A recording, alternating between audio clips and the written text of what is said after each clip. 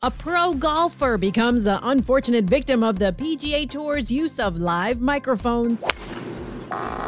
Letting one rip on the first tee. I'm Lisa Mateo. Here's what's trending. Just after his playing partner finished off his swing during the final round of the Travelers Championship, Ian Poulter passed gas for everyone to hear. He even tweeted about it, saying, "3-club win this morning on the first tee." It's the first and probably not the last. The country's only store dedicated to personal protective equipment has opened its doors in the U.S. Shield Pals, a Maryland-based company, is now at the mall in Columbia. It even has a kids section with a sanitized coloring wall. And Kim Kardashian West is selling a stake in her beauty brand for $200 million. I feel like I know makeup very, very well. That brings the value of the reality TV star's 3-year-old makeup business to $1 billion. The buyer with the bucks is CoverGirl owner Coty, which will own 20% of the company called KKW Beauty.